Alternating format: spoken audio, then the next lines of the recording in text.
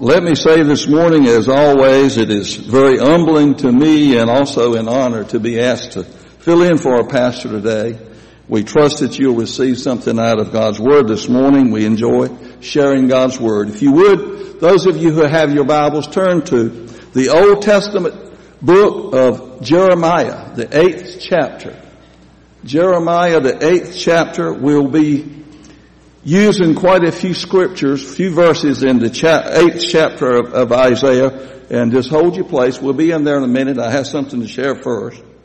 But as I was thinking about my message today, it would be so nice today to stand as many of our TV evangelists does and just preach that God loves you where you are, what you're doing, just don't change. But that's not what God laid on my heart. One of those evangelists I watch quite a bit is Joel Osteen. He's built one of the biggest churches in America.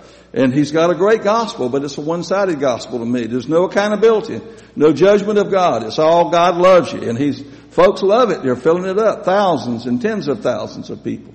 But sometimes you have to tell it like it is, whatever God's laid on your heart today.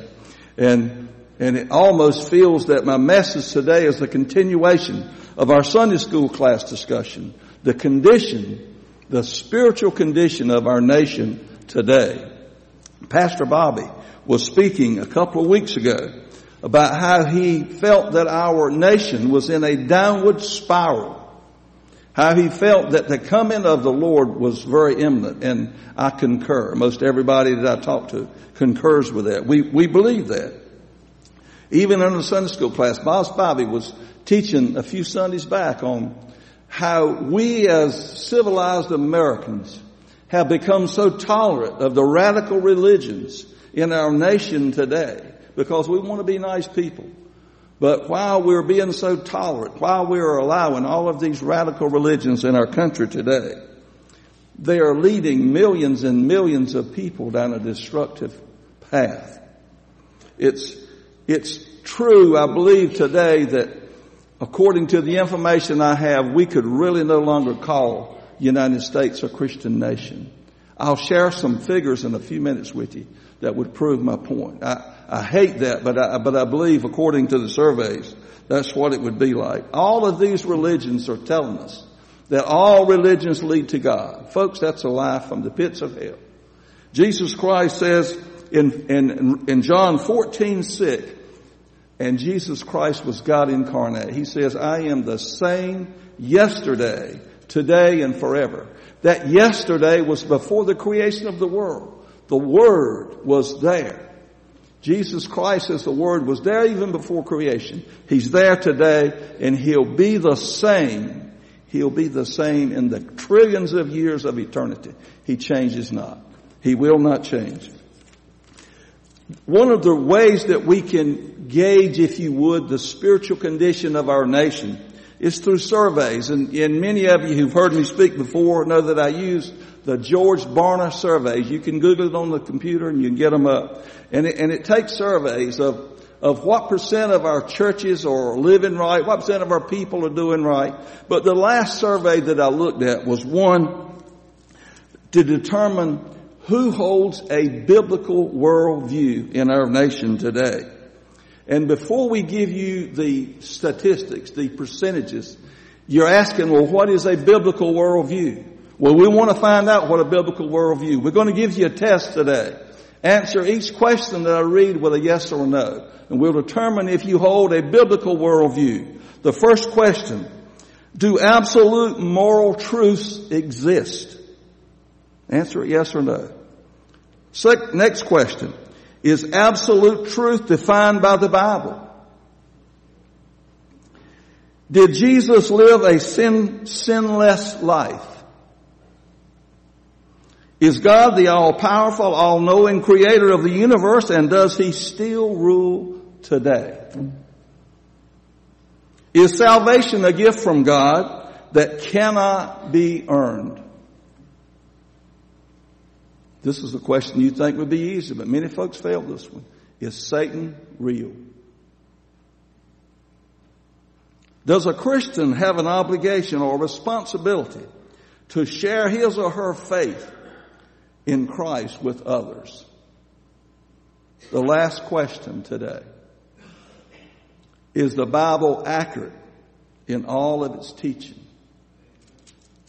Could you answer yes to all of those today? If you did, you would be considered to have a biblical worldview. But let me share you some percentages that will amaze you. Across the board, Christians and non-Christians, only 2% of the people of America answered yes to all of them. Only 2%. Now, breaking it down to born-again Christians, those who say they are born-again Christians, only 9% answered yes to all those questions. But you know, what's more important than the yes or no to these questions is, what does our life reflect? Does our life reflect what we're talking about? It's easy to say yes or no, but does our life reflect that? You know, granted, we are all sinners. We all fall short from time to time. But most of our gut reactions will reflect what we, honest to goodness, deep down feel that is true about any issue. There's a problem in America today, and we're going to talk about it a little bit today. I'm sure you're tired of hearing it. We discussed this in our Wednesday night prayer meeting, had special prayer for our nation. But here's one of the problems that we have. These non-biblical worldviews, these ideas, they just don't sit around in a book, in an obscure book somewhere waiting for somebody to dig them out and examine them. We are being bombarded through television, through radio, through newspapers, through movies, through magazines. But folks, most of all, we're bombarded through academia, our institution of higher learning. They're teaching these heresies and these unbiblical ideas to our young pastors in seminaries across America. It's one of the reasons that we're having problems today. Because we live in a selfish, a fallen world. These worldly ideas seductively appeal to our flesh. Folks, we have a carnal flesh, whether you believe it or not. From the Garden of Eden, we were born with this carnal flesh. We have to keep it in submission. But these things appeal to our flesh.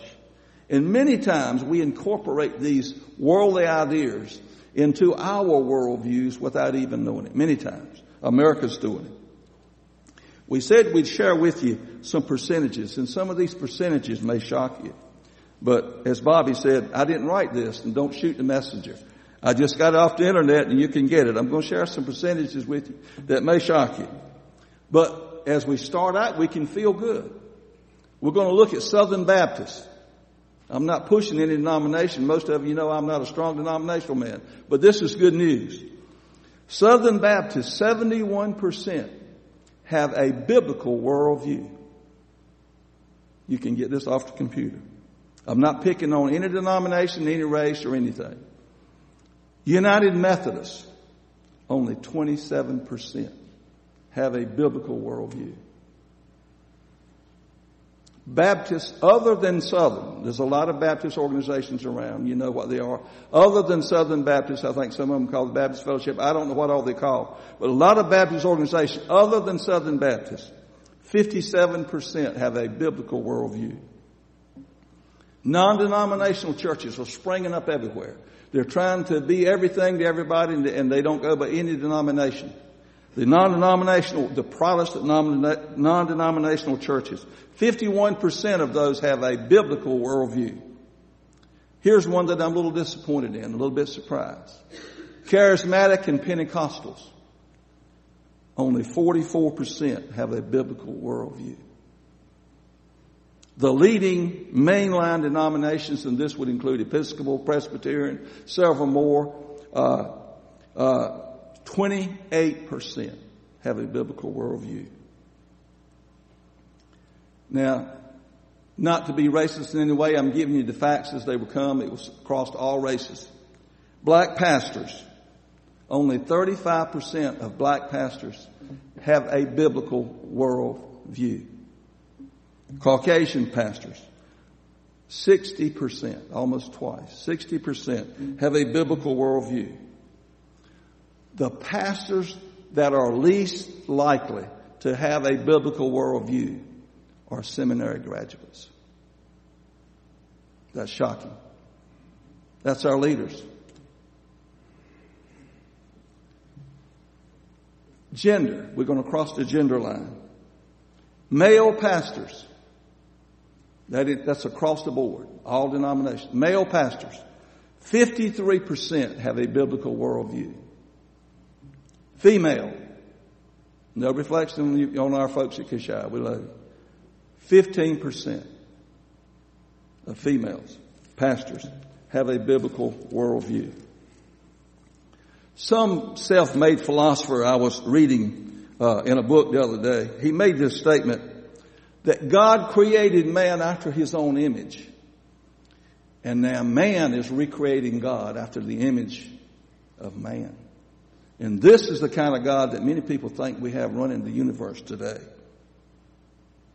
More and more states. We've talked about it on Wednesday night. We talked about it in our classrooms. You're aware. We don't even have to go over all of them. You know, more and more states are okay in same-sex marriage. More and more. The nation is dropping into depravity at a rate that's never been before. They're calling an alternate lifestyle what God calls an abomination.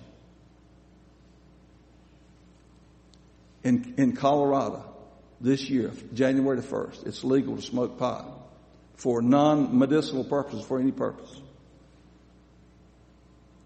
Our chaplains, we talked about this in our Sunday school class. Our chaplains now are not allowed to pray in Jesus' name anymore. How can a chaplain win someone to Christ if he can't mention Christ's name? Pastor Tarkenton and I talked with Jimmy Campbell when he came to visit a few months back. And we asked him about this. And his answer was something like this. He said, well, you have to know what to say and when to say it. They're putting a muzzle on our prophets and our priests. They can't pray in Jesus' name anymore. The liberal courts now are ruling against any Judeo-Christian values. More and more every day. We no longer live in a country where a majority rules. We can go to the expense of an election and pass moral laws only to have a liberal judge say it's unconstitutional. That's where we're at as we spiral downward in our country today. As Americans, more and more of them become more and more depraved and more antichrist, they feel that as our values have gone down, we have to adjust God's Word to fit our values. As like Pastor Tarkenton said, as a moving target. What happened to I'm the same yesterday, today, and forever? That's what they're doing. Hebrews 13:8 said that very same thing. I am the same yesterday, today, and forever. He said, I change not.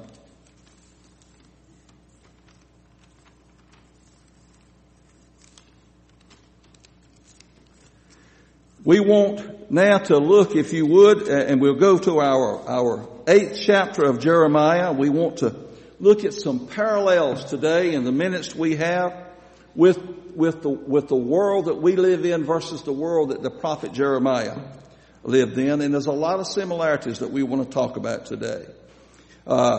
We'll stay at chapter 8, verse 1, but I want to look over in chapter 7 to set the stage of what we're looking at today. What was the people of Israel like when Jeremiah the prophet came in? You know the story of Jeremiah the prophet. He felt his work. He was called the weeping prophet. But this is what the Holy Spirit inspired him to write. These are the words of God. I'm going to read the 23rd verse of the 7th chapter. And it goes like this. But this thing commanded I them, saying, obey my voice, and I will be your God, and ye shall be my people. And walk ye in all the ways that I have commanded you, that it may be well unto you. That's good advice for us today, folks. That's good advice for us. But what happened to the people of Israel? But they hearkened not, nor inclined their ear, but walked in the counsels and in the imagination of their evil heart, and went backwards and not forward. Since the day that your fathers came forth out of the land of Egypt unto this day, He says, I've sent my prophets and my servants unto you. Early in the morning, all day long, sent them to you. Well, what happened? Verse 26 says, yet they hearken not unto me, nor incline their ear, but harden their neck. They did worse than their fathers. Don't you sense our nation is worse today than it was for our fathers and our grandfathers? These are the parallels that we're looking at in the days of Jeremiah the prophet. I want to read Proverbs, one verse here, Proverbs 29:1. And it says, he that being often reproved and hardeneth his neck, or it also expresses stiffeneth his neck, shall suddenly be cut off, and another word is destroyed. And that without remedy. There's a point in nations and in people's lives that if you go on rejecting God, there's a point that He'll cut you off. Pastor Bobby shared with us Wednesday night one of those scriptures. But another one was in John 12:37 through 40. There's a point that God won't always tarry with man. John quotes in verses 37 and 40 of the 12th chapter, he quotes Isaiah the prophet in saying that God will blind their eyes, talking about a people that has rejected God. He will blind their eyes and harden their hearts so that they can't see or understand what God would have them to do. They were cut off without God because they continuously rejected God. In Romans 1:28, I had this written out long before we had Wednesday night, but Bobby used this in Wednesday night service. I wrote this sermon back in the 1st of December. But in Romans 1:28, we're talking about the sins of homosexuality. And it says, God gave them over to a reprobate mind.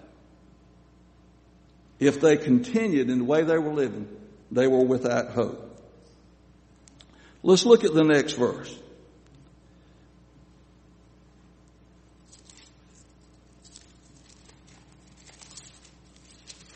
Okay, chapter 27. Therefore, thou shalt speak all these words unto them, but they shall not hearken. They won't listen to you. God is telling the prophets that you speak to them, but they're not going to listen to you. Does it sound like today? Thou shalt also call unto them, but they will not answer thee. But thou shalt say unto them, this is a nation that obeyeth not the voice of the Lord their God, nor receiveth corrections. Truth is perished and is cut off from the mouth. This is a nation. It goes on, I won't read these, but it goes on to say, and you know the history of the nation of Israel. They had gone too far. Hopefully America hasn't gone too far. The Israelites had gone too far. You know the story and it talks about the slaughter. They slaughtered so many people there were nowhere to bury them. You know when God chose the Babylonians to come in and to punish the nation Israel, they were destroyed as a nation. Only a remnant survived, a small remnant, and that's in captivity. And they were alive to go back and rebuild the temple. You know the story of how it took place.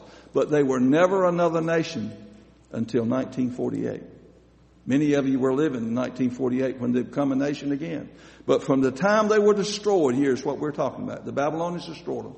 They were no longer a nation until 1948. That's what happens when you reject God and you reach the point of no return. As we get into chapter 8 this morning, I'm going to read a little bit. There's a lot to read, and I don't want to read it all. At that time, saith the Lord, they shall bring out the bones of the kings of Judah, and the bones of the princes, and the bones of the priests, and the bones of the prophets, and the bones of the inhabitants of Jerusalem out of their graves. Folks, this is the greatest sacrilege that could be committed in the nation of Israel. You couldn't treat a body bad. They had no way of embalming bodies in Israel. They did in Egypt. So they had to bury them quick. And it was a sacrilege to abuse a body in any way. Unheard of to take the bones out. And what does God say He's going to do with them? He says, I'm going to spread them before the sun, the moon, and the host of heavens. whom they have loved and whom they have served and whom they have walked, whom they have sought and whom they have worshipped. These people were worshiping the sun gods and the moon gods. And now he's going to make a sacrilege out of their bones. Things that were precious of their kings, their priests, and their people. Lay them out in the sun. This was a sacrilege. And it said they shall be gathered, they shall not be gathered, and they're not going to be buried. They shall be for dung upon the face of the earth. The greatest sacrilege that these people could go through with was this. And death shall be chosen rather than life by all the residue of them that remain of this evil family. Talking about a residue.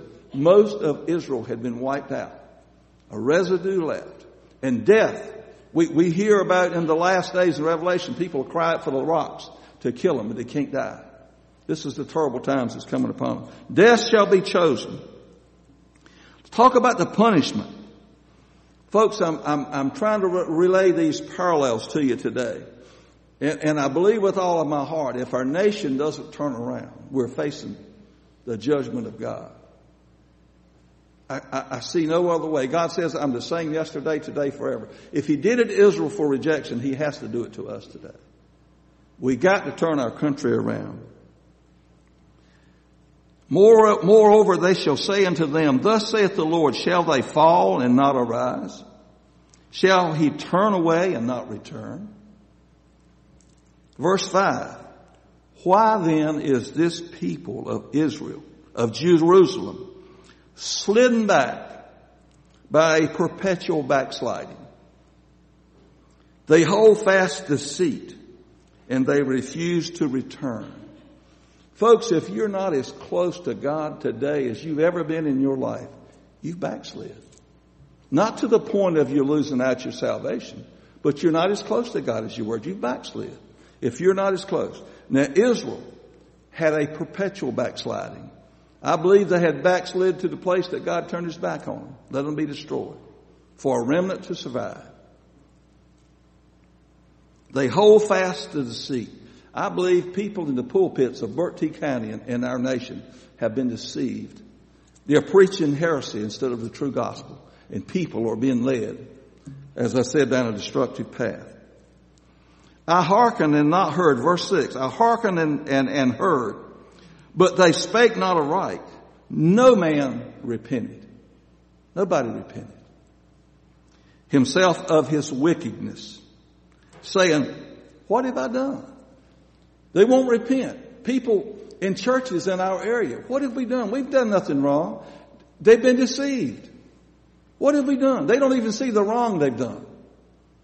Their eyes, the scripture says God blinded their eyes. They can't even see. They're believing in a lie. They've been turned over to a reprobate mind. Folks, I don't want to see us get to that point. It says, everyone turneth to his course, going his way. It says, like a horse that rushes into battle. Like a war horse rushes into battle. Let's go to verse 8.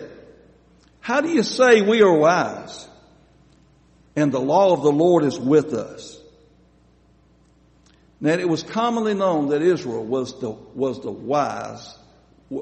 wisest of all the nations. They were considered to be the cream of the crop because the Savior came through them. The law came through them. So they were at the point that they didn't need to be saved. They didn't need to be forgiven of their sins because they were blue blood, in other words. They don't have anything to be saved for. And so how do you say you're wise? And how do you say you have the law of the Lord with you? You've forsaken the law of the Lord. Lo, certainly in vain made He it. The pen of the scribes is in vain. Talking about the religious leaders were in vain. Writing and preaching ungodly messages. Here's another one. The wise men are ashamed. They are dismayed and taken. Lo, they have rejected the word of the Lord. And what wisdom is in their heart. Now, what is God going to do to them? He says, therefore I will give their wives to others. Folks, the men are going to lose the wives. They're going to die. He says, I'm going to give you wives to other people. and their fields to them that inherit them. For everyone, from the least unto the greatest is given to covetousness. From the prophet even unto the priest, everyone dealeth falsely. For they have healed the hurt of the daughter of my people slightly. Now here's a little good news. You're real bad, but you've done a little good news. He said, you've healed my country just a little bit, but not enough. There's a little goodness in Israel. There's always a little goodness there. A little pocket of goodness. You've healed her slightly. Here we go here. Were they ashamed when they had committed abomination? Is our country ashamed today when they allow same-sex marriage? It's abomination in God's eyes. Were they ashamed? Nay, they were not at all ashamed. We're not today. Bob was talking about the governor of Maryland. Did so many good things. But he ruined, in my opinion, all the good things by saying, I favor same-sex marriage. That's rampant across our country and our nation today. Neither could they blush. I remember a day when we did things wrong, we blushed. People don't even blush anymore. They don't even see they're doing things wrong. They don't even blush anymore. Neither could they blush. Therefore shall they fall among them that fall in the time of their visitation. They shall be cast down. I will surely consume them, saith the Lord. I'm going to move over to verse 17. These are some more things that he's going to send upon them. For behold, I will send serpents, cockatrices among you, which will not be charmed. You can't charm them. You can't tame them. And they shall bite you, saith the Lord. Bad times for the people. I don't know what God has in store for America if we can't repent, but probably something this bad. When I would comfort myself against sorrow, my heart is faint in me. This is the prophet Jeremiah. He's called the weeping prophet. This is really bothering him. Because the voice of the cry of my daughter, of my people, because they that dwell in a far country, is not the Lord in Zion. Is not her king in her. Why have they provoked me to anger with the graven images and with the strange vantage? Folks, the next verse, verse 20, gets right down to where we live, close to where we live today. Some self-examinations. It says the harvest is past. The summer is ended. And we're not saved. Cold, hard words today. For Israel and for America today. For the hurt of the daughter of my people am I hurt. Verse 22. Key verse today. Is there no balm in Gilead? Now this doesn't mean a lot to a lot of people, but it did to those people. Balm was a gum, an extract from a balsam tree. It had great medicinal values. Considered to be worth twice its weight in silver. Great valuable thing. You hear the balm talking about it in Scripture. Had great medicinal values. But here, Jeremiah is speaking symbolically. He's speaking spiritually, not the physical balm. Is there no balm in Gilead? Can we ask today, is there no balm in America? Folks, this is the balm in America here. This is what we have. There is balm in America. It also says, is there no physician there? Yes. His name is Jesus. Then why is the health of my daughter, of my people, not recovered? Why is America not recovered today? We have the balm of America. We have Jesus. Why is America not recovered? Folks, it's time for me to close today. But I do believe if we can't turn America around, I believe that we're heading for the judgment of God. I believe that we as a nation need to take a stand. It's not too late because I sense the Holy Spirit moving. I know it's not too late. I don't want to get too late. If you read in 2 Chronicles, one of my favorite scriptures, especially for revivals, 7:14. You can quote it by heart with me. It's not too late. If my people who are called by my name shall humble themselves and pray, and most of all, turn from their wicked ways, then will I hear from heaven. Then will I forgive their sins. Then will I heal their land. There's a little saying that I use a lot. I know that a lot of times we that love to witness have seemed overwhelmed, but we have to adopt this philosophy. I can't do everything, but I can do something. What I can do, I must do. And I must do now. Let's bow in prayer. Father, we do thank you for the power of your word. Father, we do thank you for your goodness and mercy upon each of us, for this wonderful body of believers that have gathered here today. Father, we pray that your word has gone forth, Lord, and you said it would not return unto you void. Lord, it has done good today in this service. Father, we pray that you'd bless this, your body. Help each of us, Lord, to take a stand for righteousness. Father, to begin even at the polls, that we would go and vote for those people who would espouse the Judeo-Christian values that we espouse. Father, help us to pray as never before, that the downward spiral would stop and our nation can turn to God. Father, bless each one. If there's one hurting in this service today, Father, we pray that you would touch them in a special way. Meet every need that's here today, and we give you praise and glory. For it's your name we pray. Amen. We ask you, if you would this morning, to stand and turn in your songbooks to our invitation. Page 330. Only trust him.